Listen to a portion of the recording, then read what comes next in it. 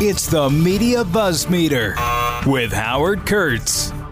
I just want to begin by reading two headlines at the top of Politico this morning. These are both news stories. These are not opinion columns, analysis, bloviation.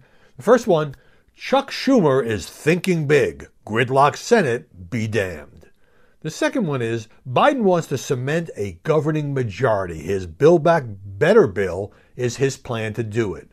Now, don't they sound like DNC press releases? Look, the first story is an interview with the majority leader. That's fine. Of course, he says, we're going to do this, that, and the other thing. We have to be ambitious. That's fine. I have no problem with the story. The second one is a look at the $2 trillion plan that Biden is trying to push through. Also a legitimate subject. But can you imagine? I mean, forget about the Trump years. Can you imagine George W. Bush getting that kind of headline? Can you imagine Ronald Reagan getting that kind of headline? On the Chuck Schumer is thinking big. Can you imagine? I don't know. Paul Ryan is thinking big. Gridlock Congress be damned. John Boehner is thinking big. Mitch McConnell is thinking big. Well, we know a lot more about what Boehner thinks thanks to his revealing new memoir. I just think it for those who feel like the media who are so hard on Trump and the GOP are now rolling over for Biden and Democrats, those kind of headlines, and headlines matter, folks. They set the tone, really do matter. Well, you all know my views about X celebrity who wants to get some publicity by saying, I might just run for such and such an office. Matthew McConaughey, whoever, right? So Axios has a story now. Caitlyn Jenner is talking with political consultants as she actively explores a run for governor of California. Axios, now, there is an opening here because Gavin Newsom, the Democrat, is about to face a recall election. And yes, I remember 2003, Arnold Schwarzenegger never held public office. The Terminator, movie star, ended up being elected as governor of California. But I think, I'm not saying Jenner isn't a smart person, but and of course California is a very woke state. So maybe the fact that the former Olympic star Bruce Jenner, who is now Caitlyn Jenner, who was on a reality TV show about the Kardashian family, could be considered a credible contender. I don't know, except I just don't think she's going to run, right? I just think it's, talk to some consultants. Yeah, I'm considering it very seriously. I could be proven wrong. We shall see. Have you heard about this Spirit Airlines fiasco? I mean, after reading this story, why would anybody want to risk flying on Spirit Airlines? Yes, it's a budget airline. So there's this family from New Jersey, went to visit relatives in Florida, flying back, and was kicked off the plane on the ground of masks. And I think everyone else was kicked off the plane as well. So it's a couple. The woman, it's Ari and Avito Eisenberg.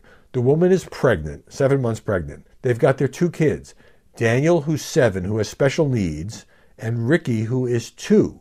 And, Spirit put out a tweet saying, we are aware of incorrect information circulating about Spirit Airlines flight such and such. The flight was delayed due to the adults in the party not complying with the federal mask requirements. So what actually happened is the father was wearing a mask. The mother was wearing a mask. The problem with the 7-year-old is that he is subject to seizures, the mom explained. She was trying to have him wear his mask, but he was, but not at every minute. And then the crew member comes over and says, I'm going to have to ask you to leave. The pilot wants you off. We're wearing masks. Well, she isn't, pointing to a 2-year-old sitting on her mother's lap eating yogurt. That's a great COVID threat? Come on. And then they changed the tweet to say, well, they took out adults because obviously it was a 2-year-old who wasn't in compliance. So the only way they could find to deal with that situation is to kick the entire family off the plane. I mean, we've all had our problems with various airlines, but this just strikes me as beyond egregious and a big and well-deserved black eye for Spirit Airlines. All right, a lot of stuff to cover here. Let's get right down to it. Number one, COVID. A lot to say about COVID. Anthony Fauci was on Morning Joe talking about whether there's going to be a 4th wave of the pandemic. And Dr. Fauci says as long as we keep vaccinating people efficiently and effectively, I don't think that's going to happen. That doesn't mean we're not going to see an increase in cases. He says it remains to be seen if this uptick in cases will or will not explode into a real surge. Now, that's fine. It's encouraging. But the fact is, I think about 900 people died of COVID in America yesterday. There were 65,000 new cases. Is that far less than the 200,000 plus at the peak? Yeah, of course. But it's still 65,000 new cases. National Review has a piece on Rochelle Walensky, who is Biden's head of the CDC.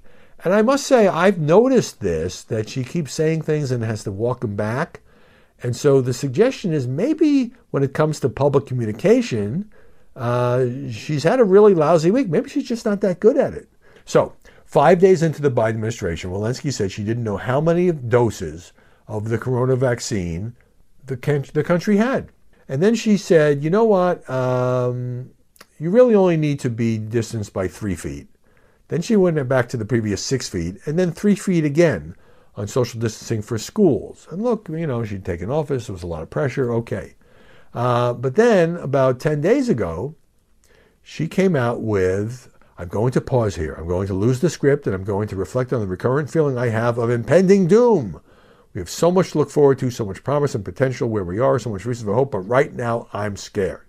And that, of course, set off a tremendous backlash by people who say, look, things are getting better, and she's talking about impending doom. And look, cases are up. I've seen figures anywhere from 7 to 17%, spring break, warmer weather, and all that. At the same time, the 7-day moving average of new deaths is down, the 7-day average is down to 525, lowest it's been since October. So that's good news. And so then, to top it off, on March 30th, Rochelle Walensky said, our data from the CDC suggests that vaccinated people do not carry the virus, don't get sick. It's not just in clinical trials, it's real world data. And so she's basically saying they can do whatever they want because they're not going to get it and they're not going to spread it. The next day, the CDC came out and said, never mind, and said, well, the data's not clear, so you got to be careful. And that was, of course, right before April Fool's Day. So, I understand her saying, vaccinated people could carry, there's some chance they could be carriers, even though they can't now get the disease themselves. But it's just the head snapping back and forth and back and forth. And then here's the kicker on National Review. On Good Friday, the CDC issued official guidance saying that travel is okay for the vaccinated. Great. But back on February 16th, the CDC said delay travel and stay home to protect yourself and others from COVID-19, even if you are vaccinated. And by the way, if you do it 2 days before Easter, people have already made their travel plans one way or another. Okay, so here's a Gallup poll. There's a surge in Americans' satisfaction with the rollout of the COVID-19 vaccine because now, even though there continue to be huge problems, I keep reading about them and hearing about them. In Hagerstown, Maryland, for example, it's about an hour north of D.C., people waited for as long as 7 hours because they were told you didn't only need an appointment, you could just walk up, and then there weren't enough doses, and a lot of people waited for hours and were turned away. That's not the way to do it. So there's that. But according to Gallup, people are not only more happy with the availability of the vaccine, but they're more optimistic about the state of the virus. So according to this Gallup poll, 35% of American adults now say they're very or somewhat worried about contracting COVID-19. That's the lowest since April of 2020. 22% say they are very or moderately worried about access to hospital services. Only 14% are worried about access to COVID tests. So that 35% who are very or somewhat worried is down 14 percentage points since February, and well off the record high of 59% of Americans who were concerned last summer. Well, last summer, things were out of control. And we were in a summertime surge that nobody expected. And of course, people were worried about it. Here's the partisan split, inevitably. Half of Democrats continue to be very or somewhat worried about getting the disease, compared with 17% of Republicans and 30% of independents. And here's one of the reasons why you might see such disparate results. I'm seeing a news story here that says nearly half of new coronavirus infections nationwide are in just 5 states. So, if you in the other 45 states, maybe you have reason to relax. Again, I still think people should wear masks in public places, practice social distancing. A couple more months of this, and there'll be enough Americans vaccinated where we really can relax. Those 5 states, New York, New Jersey, Michigan, which is a real hot spot, Florida, and Pennsylvania, together reported 44% of new infections, 197,000 new cases. All right, number 2, staying with this subject. the whole battle over vaccine passports. New York Times has a piece saying, look, this is happening in various ways. In New York, there are electronic verification apps being offered to people who are vaccinated in stores, certain stores, so they can easily access their vaccine status as needed. Around the country, businesses, schools, politicians are considering vaccine passports. What is it? It's digital proof that you were vaccinated as a way of reviving the economy, getting Americans back to work and play. Businesses especially fear that too many customers will stay away until they can be assured that the other patrons at their business, store, you name it, have been inoculated. But this is raising, says the Times, ethical and legal questions. Can businesses require employees or customers to provide proof that they've been vaccinated when getting the virus is supposed to be voluntary? I mean, we all think people should get it, but it's not mandatory. Can schools require that students prove they've been injected with what is still, officially at least, an experimental program? The way they require vaccines for measles and polio. I mean, you're in even first grade, you can't be admitted unless you can show you got the measles vaccine and the polio vaccine. Why is it such an outrage to say this should extend to the coronavirus? And can governments mandate vaccinations? Certain states don't like this. States with Republican governors, such as Texas, Florida, and are either have moved or are moving to say this is not going to be allowed in their state. But legal experts say the answer to all these questions are yes. That government entities, at least like school boards and the Army, can require vaccinations.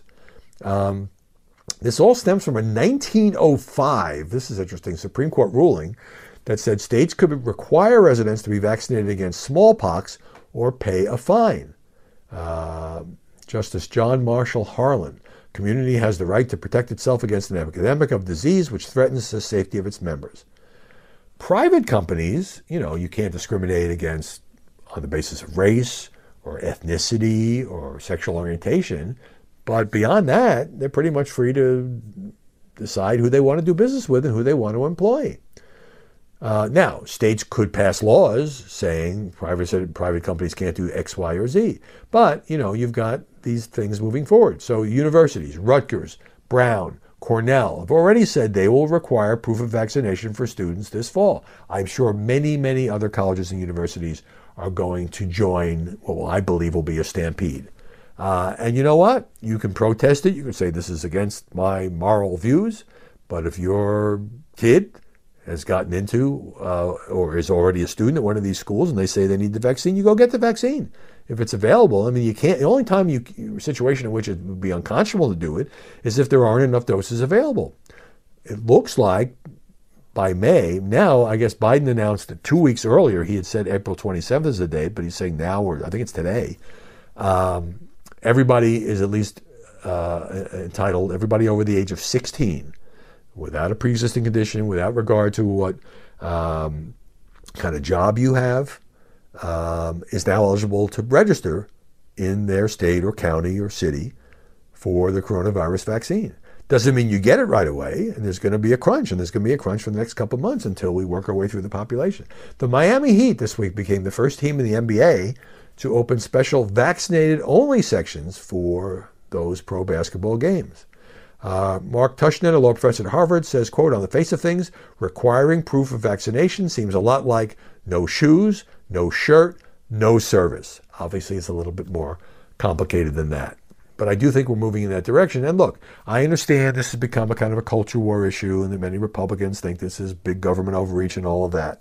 But it's really businesses and sports franchises and schools and colleges and universities that are taking the lead. And they have the right to do this.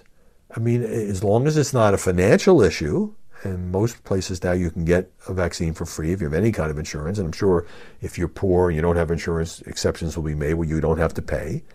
And if by May, June, July, there are enough doses that anybody who wants one can get it, the only remaining question will be people who don't want it. And that is their right to refuse it.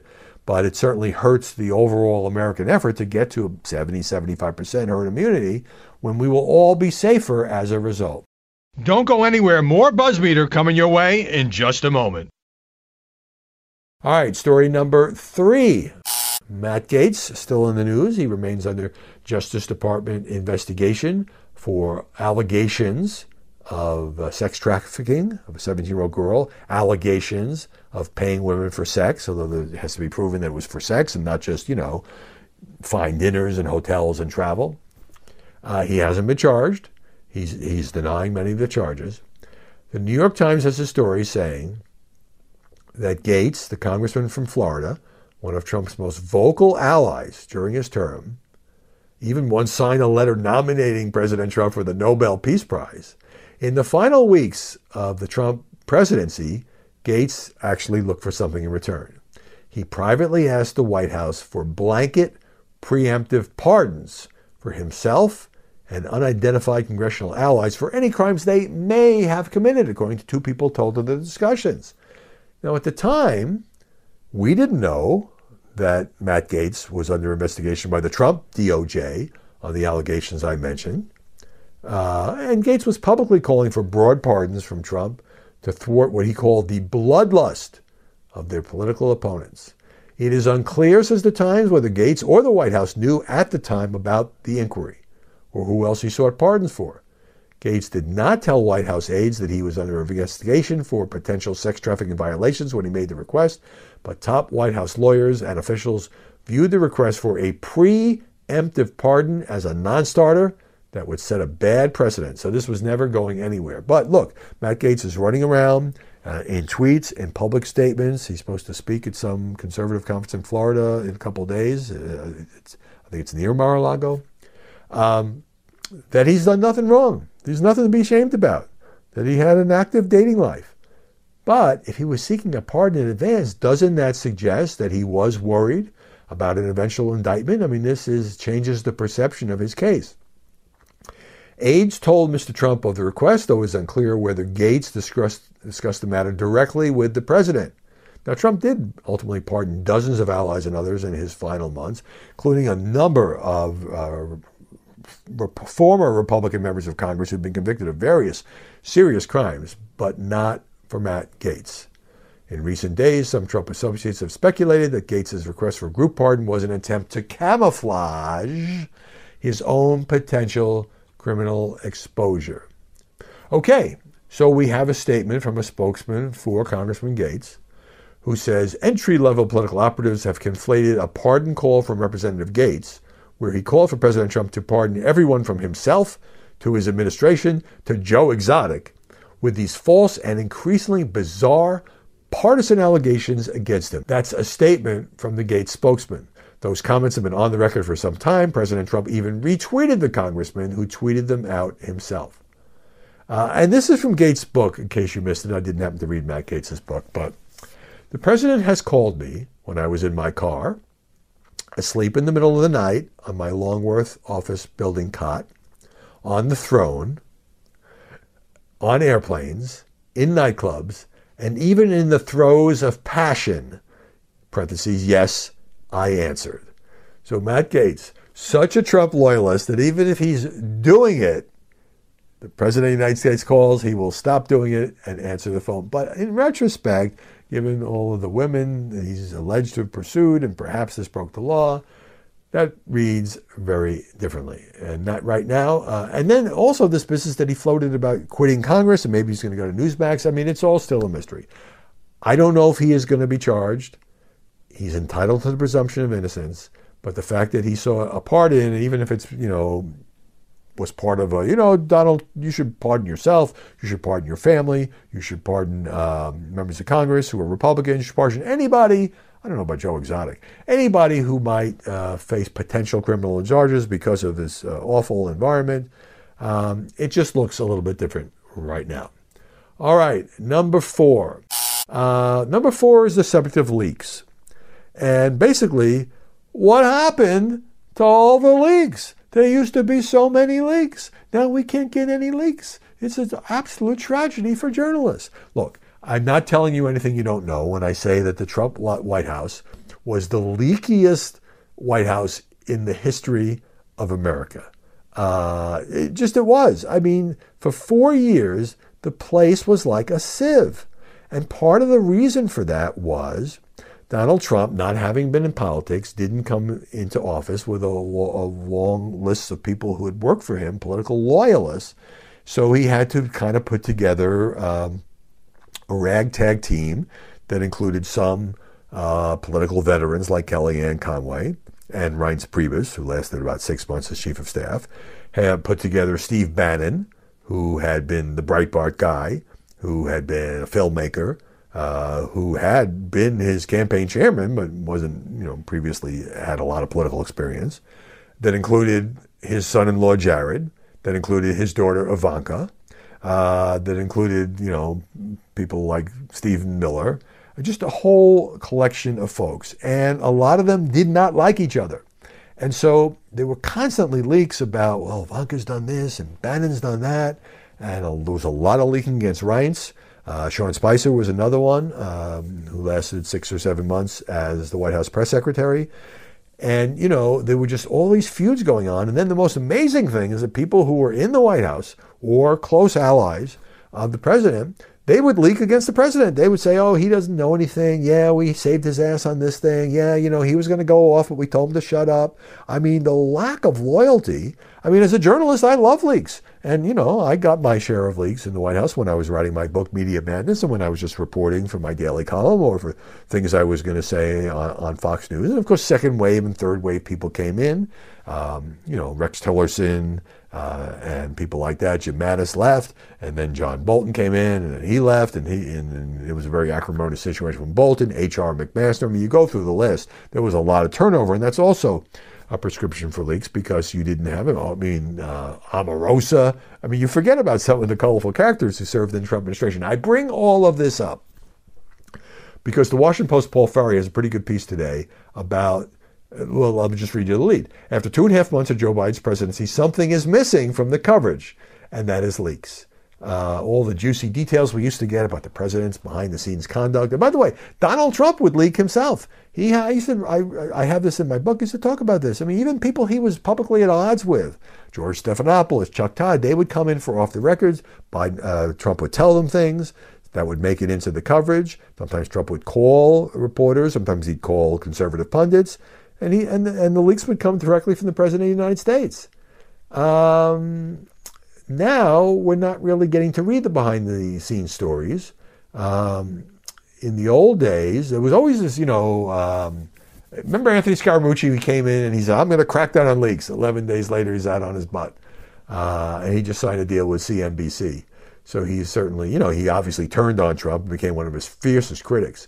But anyway, the leaks went unplugged for nearly 4 years. And the leaks continued after the January 6th riot with Trump contesting the election. Well, we think he's going to settle down. Yeah, he's going to gracefully concede one of these days. Yeah, that didn't happen. Anyway, you go to the Biden White House, when the $1.9 trillion stimulus package was taking shape, the Post story says readers and viewers had very few glimpses into how Biden and his advisors molded it. There were no leaks describing inside-the-room scenes of aides hashing out the president's priorities. I mean, you don't even get much when it would serve Biden's interests, what I call authorized leaks. There's been a little bit of that, but you don't get, Biden slammed his fist on the desk and said, damn it, I need to get this through the Senate. I don't care what it takes, that kind of thing. They just don't seem to play that game. Now we've got the $2 trillion infrastructure and job creation bill. There have been some inside accounts, says the Post, about the mechanics behind the massive plan, but how, for example, did the big expenditures on broadband connections or clean energy or housing for seniors or home care for seniors come about? We just don't know. Peter Baker of the New York Times, quoted in the Post story, is saying, no question the Trump White House leaked a lot, especially in the early days when the tribal rivalries were fiercest. The Biden people have come in more disciplined, and so far we haven't had as much insight, says Baker, into the behind-the-scenes fights and debates inside the White House. Another White House reporter, unnamed, saying Biden's White House is effectively a leak-proof operation. Now, it's a pretty basic explanation for this. Biden came into office. Look, the guy had been a senator for 36 years, 8 years as VP. So he had a whole long coterie of loyalists and aides. And these include Ron Klain, now his chief of staff, Anita Dunn. She had worked in the Obama White House as communications director, very close to Biden for a long time. Mike Donilon, Steve Ricchetti, and others. Jen Psaki had worked in the Obama White House. So Joe Biden knew all these people. So they all work together. They're not out to get each other. They're not out to one-up each other. So they're not leaking in the classic sense of, well, you know, so-and-so brought a proposal, but it was shot down, or so-and-so is trying to convince President Biden to do such and such, but we don't think he's going to do it. Where you either have personal feuds or you're trying to gain some advantage in boosting your own vision of how the White House, what the White House should be pushing, or even, you know, behind the scenes of, you know, Biden talking to McConnell, or Biden talking to Schumer, or Biden talking to Pelosi. They're just not playing the game. Now, obviously, it's early days. And so when things go wrong, when you have a crisis, when you're doing damage control, then you're in a situation where the leak-proof places can become leakier as people try to save their own butts or settle arguments in the press. So journalists, you know, are missing this. It's like, oh, it was so much more fun to cover the Trump White House. They all hated each other. They were so leaky. But from Biden's point of view, message discipline, no leaks, is a pretty good thing. Now, they probably could play ball a little bit more in terms of colorful behind-the-scenes stuff with the press, but this is how they're choosing to do it. Number 5, you remember the Virginia Lieutenant Governor Justin Fairfax? He was accused back in 2019 by 2 different women of sexual assault. There were tremendous calls for him to resign at the same time that the governor, they're both Democrats, Ralph Northam, was facing pressure to resign over revelations that he had worn blackface. That was like 3 decades earlier. So right now, there's a new race shaping up for the governor's mansion because in Virginia, you have a 1-term limit. And the former governor, Terry McAuliffe, is running. He wants his old office back. And there was a debate on Tuesday, and one of the people running for governor is the Lieutenant Governor, Justin Fairfax, despite the fact that he had those accusations. Here's what he said in the debate. Everyone on this stage has called for my immediate resignation, including Terry McAuliffe, 3 minutes after a press release came out. He treated me like George Floyd. He treated me like Emmett Till. No due process, immediately assumed my guilt. Well, it's true, they called for Fairfax to resign in the wake of these very serious allegations. Did he really need to compare himself to a guy who died in Minneapolis because an officer had a knee on his neck for 9.5 minutes? Did he really have to compare himself to Emmett Till, a young victim of a lynching? I just think that was way, way, way over the top. Is he trying to appeal to black voters with that? All right. And finally, number 6. There's a race on for mayor of New York City. The primary is in June. Nobody knows who's going to win. There isn't a clear front runner, but Atlanta Magazine has a piece saying, you know what? Andrew Yang could win this thing. Andrew Yang obviously ran for president. He had never had any prior political experience. He ran a pretty good campaign for a guy who was completely and totally unknown. It's just kind of a profile of Yang. He's out there making these proposals like, why doesn't the city hire 10,000 recent college graduates to tutor the 100,000 public school kids suffering the most from learning loss during the pandemic? He says, I'm a public school parent myself. The year has been terrible for kids. Anyway, the headline of this thing is, Andrew Yang could be the next mayor of New York City. It's kind of understood. There hasn't been a Republican mayor since Rudy, and then Bloomberg won as a Republican, but then he was obviously a Democrat, just trying to get himself elected, and now he's a Democrat, as you know. The most recent poll shows that Andrew Yang is actually leading a very crowded field with 16%, and Eric Adams, who is the Brooklyn Borough president, has 10%. They've been out in the field more. Next down, you have Maya Wiley, who's visible mainly as a former MSNBC analyst. She's on MSNBC all the time. She had worked for the New York Times. She was a counsel to outgoing Mayor Bill de Blasio. She's got 6%. Scott Stringer, the controller, 5%. A former Citibank executive, Raymond McGuire, 4%. Sean Donovan, former HUD secretary. I didn't even know some of these people were running. I mean, it is a muddle. I mean, I grew up in New York City. I know a lot of New York politics. I have no idea who's going to win. Maybe because he's got the name ID, and obviously he's got a base among Asian Americans, and obviously he proved to be a bigger campaigner. Maybe Andrew Yang is the closest thing to a celebrity in the race, and he can come in and win this nomination and be the next mayor. But I can't remember a time when the field was so low profile and the nomination was so wide open. I mean, going back to John Lindsay, who had been a congressman, going back to Ed Koch, who had been a congressman, going back to David Dinkins, who had been Manhattan Borough President, well established in New York when he ran and won. Rudy Giuliani had been the U.S. Attorney in Manhattan. Everybody knew he was running for years.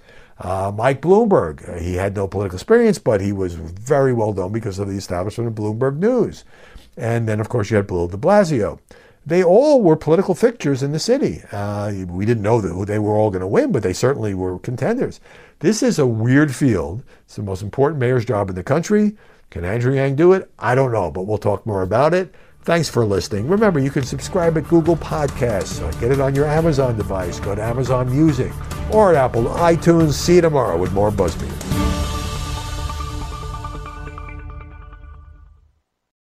This is Jimmy Fallon, inviting you to join me for Fox Across America, where we'll discuss every single one of the Democrats' dumb ideas. Just kidding. It's only a 3-hour show. Listen live at noon Eastern or get the podcast at foxacrossamerica.com.